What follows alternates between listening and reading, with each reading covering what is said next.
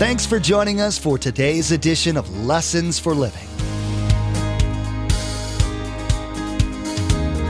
His word so fresh in our hearts abound. His word made flesh in the here and now. A new life is beginning. Lord, let us hear your lessons for living.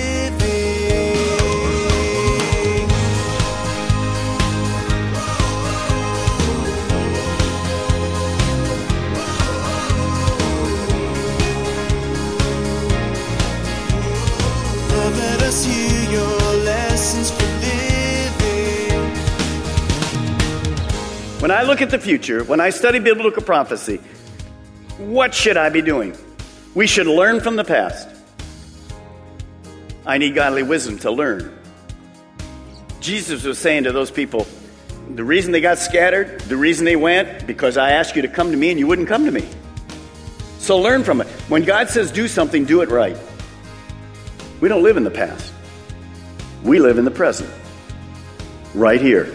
Although Jesus said that we won't know the hour or the day of his return, how can we still prepare for it during our time on earth? Today, Pastor Mark will challenge listeners to be watchful of the world's events and live with an eternal mindset. While we need not worry about the end times, it's wise for us to be aware of what's going on in the world and to share the truth with others. How much does eternity shape the way you live life on earth? Do you live every day with the end in mind? Never lack discipline in the day-to-day on this earth, but also never lose sight of the eternal life to come. Remember, there's quite a few ways to receive a copy of Pastor Mark's teaching. We'll be sharing all that information with you at the close of this broadcast. Now, here's Pastor Mark with his continuing study entitled, See the End of the World.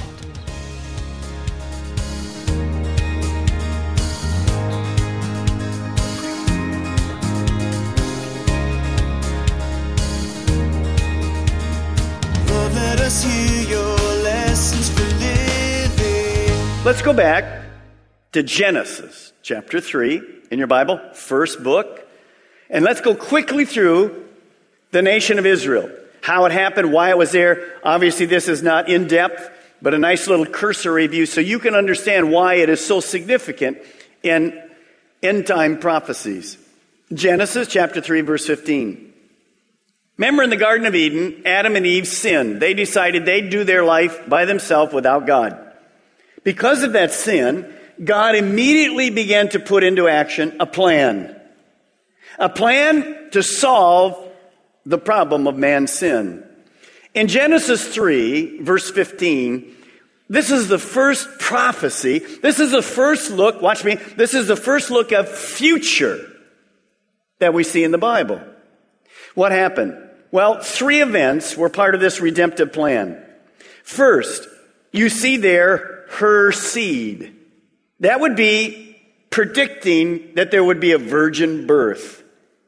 A virgin birth. A virgin birth of who? Well, the one that's going to take care of the sin of the world. The second event, you see there, thou shalt bruise his heel. What does that mean? That's Satan's temporary victory over this Messiah when he was crucified. Of course, we know that Jesus overcame that by being raised from the dead. And the third picture of the future is, notice, his head will be bruised. Speaking of Satan, his head will be bruised. That's different than a heel. A head is a mortal wound, finished, over with. That's the end of the world. So in that little verse, you have a picture of the future. Man needs a Savior. He will come. He'll come through a woman, a virgin woman. Couldn't come from a man because the sin nature of man would be put into this man. He had to be sinless. Second, Satan would get the upper hand initially. Jesus would be wounded in his heel. He would go to the cross where he paid for our sins. But third, he would raise from dead on the third day. And in the end, when the end of the world comes, Satan will be defeated once and for all, cast into the lake of fire. It's finished. It's over. It's dead. There's the world history in one verse of everything in the future. And you need to stop and think, because if you're a servant of Satan, which means you're either for God or you're not, If you're for God, you have to be a born-again believer. If you're not, you're in the camp of Satan. When Satan is thrown into the lake of fire, your future is the same. But when Jesus sets up his eternal kingdom and we get a brand new heaven and earth, if you're a follower of Christ, that's where you'll be. So in that one verse, we have everything. Well, how does God do that? What does the nation of Israel have to do with anything? Well, notice in Genesis 3, there is no nation of Israel. Turn with me to Genesis chapter 12. You're right there. You still with me this morning? All right, Genesis chapter 12. How in the world is God going to do this? Well, he had a wonderful plan. Genesis 12, verse 1. Now the Lord had said to Abram, who would later become Abraham, leave your country, your people, your father's household, and I will go to the land I will show you. So God just sovereignly picks a man named Abraham. Comes from Ur of the Chaldees. He's a pagan. And God says, I'm going to take a man, and I'm going to take a woman, and I'm going to make a nation. Sovereignly. Abraham didn't know what's happening. Not only does he pick a man and a woman, they're going to be leader of a new people. But notice in that verse, he said, go to a land that I will show you. So he's going to take a man, he's going to take a woman, he's going to, out of all their seed, there's going to be people. It's going to be a nation. It's called the Jews. And he's going to give them a neighborhood to live in, a land. It's Israel. Notice, verse 2, I will make you into a great nation, the nation of Israel, and I will bless you. And I will make your name great, and you will be a blessing. Verse 3 is huge. Abraham, I will bless those who bless you, the nation of Israel, and curse whoever curses you, I will curse. Do you know today that the Jews are hated by probably 99% of the nations in the world? They're hated. There's only a few handful of nations that are pro-Israel. One happens to be still the United States. Another one, England to some degree. And a scattering of others. But most of the world hates Israel. You'll see in a moment that's satanic. Because it's God's nation. Now, notice, if we bless Israel, if we help Israel, if we send them jets, if we help them in their defense, what will God do to the nation that helps them? You bless them. What's the opposite? One of the reasons I believe this country, the country you and I live in today, has been blessed is because of this principle. Now, Abraham is going to be the father of a nation, a great nation. Sarah's his wife. Is there a problem? Yes, there is. Number one, Abraham and Sarah are old. They can get a senior coffee at McDonald's. But more than that, they're childless. They can't make it happen. God does a miracle. Abraham's 100. Sarah's in her 90s. And we have a baby. He's called Isaac. Amazing miracle. From Isaac would come a solution to man's problem. From the seed of Abraham to Isaac, all the way down through the Messiah. Through these people, the world would be blessed. What does it mean all the world would be blessed? There would be a Savior for every man, woman, and child on the world. It would come through the nation of Israel, through the Jewish people. Now turn to Genesis 17 quickly. Genesis 17. And we'll look at verse 7 and 8. Speaking about this land. Very important you understand that the land has much to do with the people. That's because that's the way God said it. So when God established the nation of Israel, everybody else in this room, unless you're Jewish, you are Gentile. But I can be blessed because we're told in the New Testament we're grafted in. God died, sent his son to die for the whole world. Well, look at Genesis 17, verse 7. I will establish, God speaking, my covenant as a, what's the word? Everlasting. It's not temporary. Everlasting covenant between me and you and your descendants after you for the generations to come. To be your God and the God of your descendants after you. Now watch this. The whole land of Canaan, which is the land of Israel, where you are now an alien, I will give as a temporary possessions. Is that right? Until the Palestinians take it over. No. Understand this as a covenant from God. I will give it as an everlasting possession to you and your descendants after you, and I will be their God. Here's something you probably don't know. Let me give you a fact. When the children of Israel took possession of the land, it was 2,000 years before the birth of the religion of Islam. Do you understand that? But the Palestinians would say, this has always been our land. They weren't even a people for 2,000 years. God said, this land is yours. I make the covenant. It is your land. Now, I want you to see this picture. Let me ask you a question this morning here in Vieira. When you get up this morning, did the sun rise? It did. Notice this promise from God. Jeremiah 33:20. God says, this is what the Lord says. If you can break my covenant with the day and the night so that one does not follow the other. In other words, if you can stop the sun from coming up, then I'll stop my promise to keep the land for Israel. Notice. So this is what the Lord says. If you can break my covenant with the day and the night so that one does not follow the other, only then will my covenant with my servant David be broken. Did the sun come up today? Is it going to come up tomorrow? How about forever? Yes, until what? We don't need a sun anymore because Jesus Christ will be the light of the world. So what does that mean to me? The land of Israel is always going to be the land of Israel, and it's God's land. Do you know then that the leader of Iran, what did he say recently? He said 3 things. 1, every Jew should be exterminated from the world. You heard him say this. They hate Jews. It's spiritual. He doesn't even know it. Number 2, he said if we can't do that, we ought to send the Jewish people to Germany. You think they would like to go back to Germany? Or we ought to send them to Alaska so we can take over the land. I heard a born-again Jew talk about this. He was classic. He said, why didn't he give us a third option? Why not send us to Hawaii? I love it. By the way, because of that promise you just saw, the Jewish people aren't going anywhere. They're going to be in their land. Well, over and over, the Bible made predictions about Israel, Jewish people. Many of them have been fulfilled in the old days. But here's some that were coming. We'll read about it in 24 and 25, but most of it's history in the Old Testament. Because the people of Israel didn't listen and obey God, their future in between this period was bleak. Here's what would happen. This is predicted. Every one of these things is predicted in the Old Testament. Jerusalem and the temple would be destroyed. The Jews would be exiled.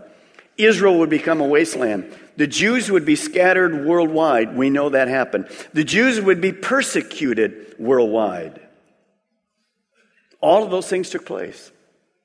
But in Ezekiel 37, God gave a promise. I want you to see the promise. Ezekiel 37:21, it says this. God says, and give them this message from the sovereign Lord. I will gather the people of Israel from among the nations, and I will bring them home to their own land, Israel, from the places where they have been scattered. 100 years ago, we didn't know how that would ever be fulfilled. Because the Jewish people were all over the world.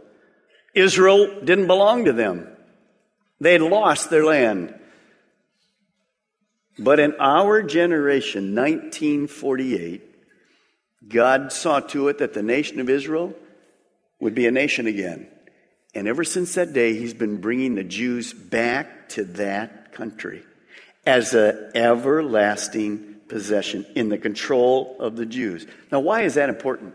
Remember something I said to you. Listen, it'll make perfectly clear sense. One of the signs of end times is for the third temple to be built. Well, see, if Jews never came back to Israel, you wouldn't ever build a Jewish temple in Israel. They're back.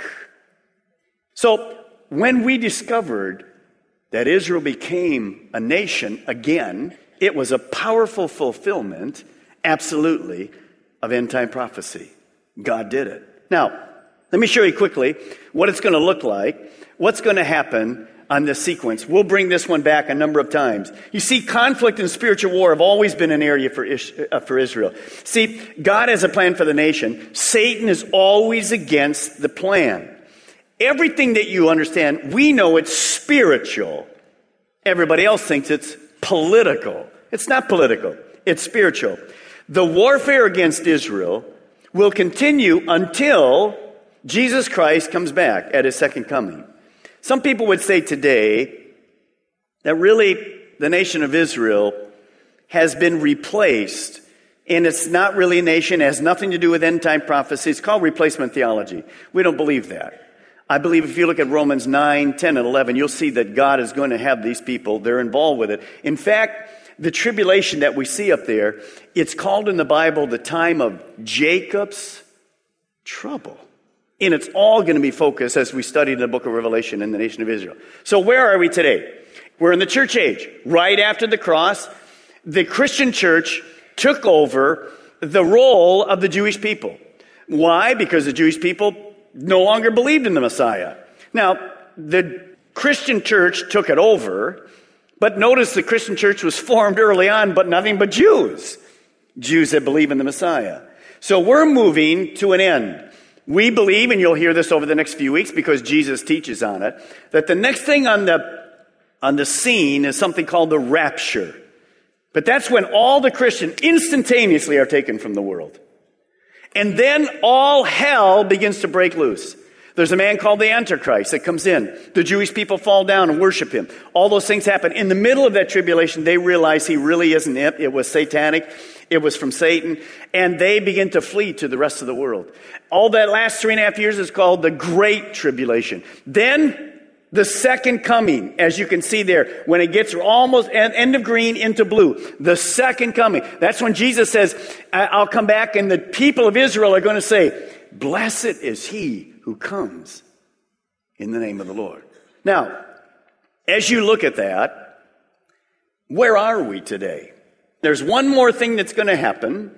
We don't know exactly when it's going to happen. There's going to be a war called, from Ezekiel 38 and 39, a war called Gog and Magog. Most scholars believe it'll happen right after the rapture. Some believe it'll happen right before. We don't really know. What does that look like? Take a look at this next verse, and then I'll explain it to you. Habakkuk 1:5 says this. God says, look around, see, perspective, eternal view. Look around at the nations. That's what I'm going to have you do today. That's what you should be doing. You shouldn't just be concerned about the things here. Look around at the nations. Look and be amazed, for I'm doing something in your own day, something you wouldn't believe even if someone told you about it. You see, 100 years ago, people couldn't be excited about what's happening. You wouldn't see things coming to a close. Why? Because the nation of Israel was not back in their land. For 2,000 years, they weren't there. They're there now. This kicks off everything that's going to happen. Here's a picture. Here's something very important. This Ezekiel 38. Notice in this picture is Putin from Russia. Many people thought when communism came to an end that we don't have to worry about Russia anymore. In end-time prophecy, Russia, and of course the nations in the Middle East, and China are going to come against Israel. Think of that. And Ezekiel 38 and 39 says, there's coming a time when this group of people are going to come against Israel. Russians, Iran, Sudan, Ethiopia, Libya, and here's an interesting one that was strange to us, Turkey. We don't see in 38 and 39 the country of Syria. We don't see that country. Could it be that something that's going to happen in Syria will bring this war on? Well, here's a verse that most of us didn't know. You'll find it in Isaiah 17. It says this, an oracle concerning Damascus. See, Damascus will no longer be a city. Damascus is in Syria. But will become a heap of ruins. Isaiah makes a statement about Damascus, In the wording, it means there's going to be an instantaneous event where all of Damascus is annihilated. It's gone. It's wiped off the map. This has never happened. Damascus has always been a city. When will that happen? Could this be the trigger that when Israel or the United States has to go into Syria and they wipe out Damascus, could this be that which triggers this war? By the way, this war, Gog and Magog, is not the Battle of Armageddon. That's very much later. This is a war before it. You see, prophecy is a light in the darkness. And it has everything to do with you. God is moving. Everything's coming together. The end of the world is coming. And your future is not about your mortgage payment. And it's not about what you serve at Thanksgiving. Have pecan pie, pumpkin pie, have them both. Who cares? Wonderful. Invite me over. We'll join you. But that's not our future, guys. I want you to write 3 things down at the close of the teaching. Here we are. 3 things. When I look at the future, when I study biblical prophecy, what should I be doing? We should learn from the past. I need godly wisdom to learn. Jesus was saying to those people, the reason they got scattered, the reason they went, because I asked you to come to me and you wouldn't come to me. So learn from it. When God says do something, do it right. We don't live in the past. We live in the present. Right here. Number 1, I want to enjoy the present. God's came to give us life and life abundant. I love life. I love seeing all of this thing that God's doing. Amazing. See, we'll never hear this in the news. Do you know, let me just say this kindly. Most churches never teach anything about prophecy. So all the people are in the dark. You're not in the dark this morning. Not because of me, because God didn't leave us in the dark. So I have no fear this morning. Say with me, no fear. No fear. That's exactly right. Oh, Pastor Mark, maybe they got more than 640K of memory. God has a lot more than 640K. And He's the one arranging all the circumstances. Oh, a lot of fearful stuff is coming, but I have no fear. My future is secure. And that brings number 3. We prepare for the future. What do I mean prepare for it? 6.5 billion people in this world. Many of them are friends. Probably 3 billion at least don't know anything about Jesus Christ. So my mandate is to keep the main thing, to go into all the world and teach the gospel. Don't forget it. It's not about just you and I getting to heaven. It's about a world that's in the dark. And God is arranging all the pieces. The end of this old world, guys, is coming. And when it ends, you want to be in heaven. The Bible says prophecy is like a light in the darkness. Today we learn from Pastor Mark how, through the study of prophecy, we gain wisdom, fearlessness, and hope. The study of biblical prophecy is more than just a hobby or a fun project. It's designed to prepare us to live with an eternal mindset. How can you use the study of this topic to grow your faith and devotion to Christ? He wants to expand your understanding. You've been listening to Lessons for Living, the teaching ministry of Mark Balmer of Calvary Chapel, Melbourne. Each day here on Lessons for Living, we share messages that Pastor Mark taught at the main campus in Melbourne. Maybe you're listening right now in Brevard County and you don't have a home church, and today's message was exactly what you were looking for. Join us for worship. We meet at the Melbourne and Viera campuses on Saturday night at 6 p.m. and Sunday morning at 8:30 and 10:45 a.m. And those in the Sebastian area can join us Sunday mornings at 10:45 a.m. For more information, call us toll-free at 866-779-3441. That's 866-779-3441.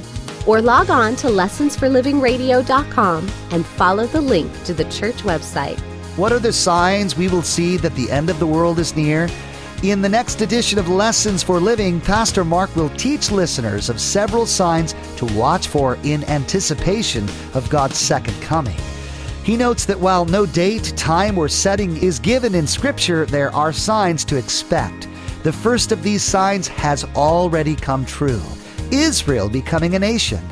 Always be aware of world events and how they relate to biblical prophecy. You've been listening to Lessons for Living with Pastor Mark Balmer of Calvary Chapel, Melbourne. Please join us again here on Lessons for Living, and together, let's do life right. Our eyes have seen and our ears have heard His word made flesh in a hurting world. A new hope He is giving. Lord, let us hear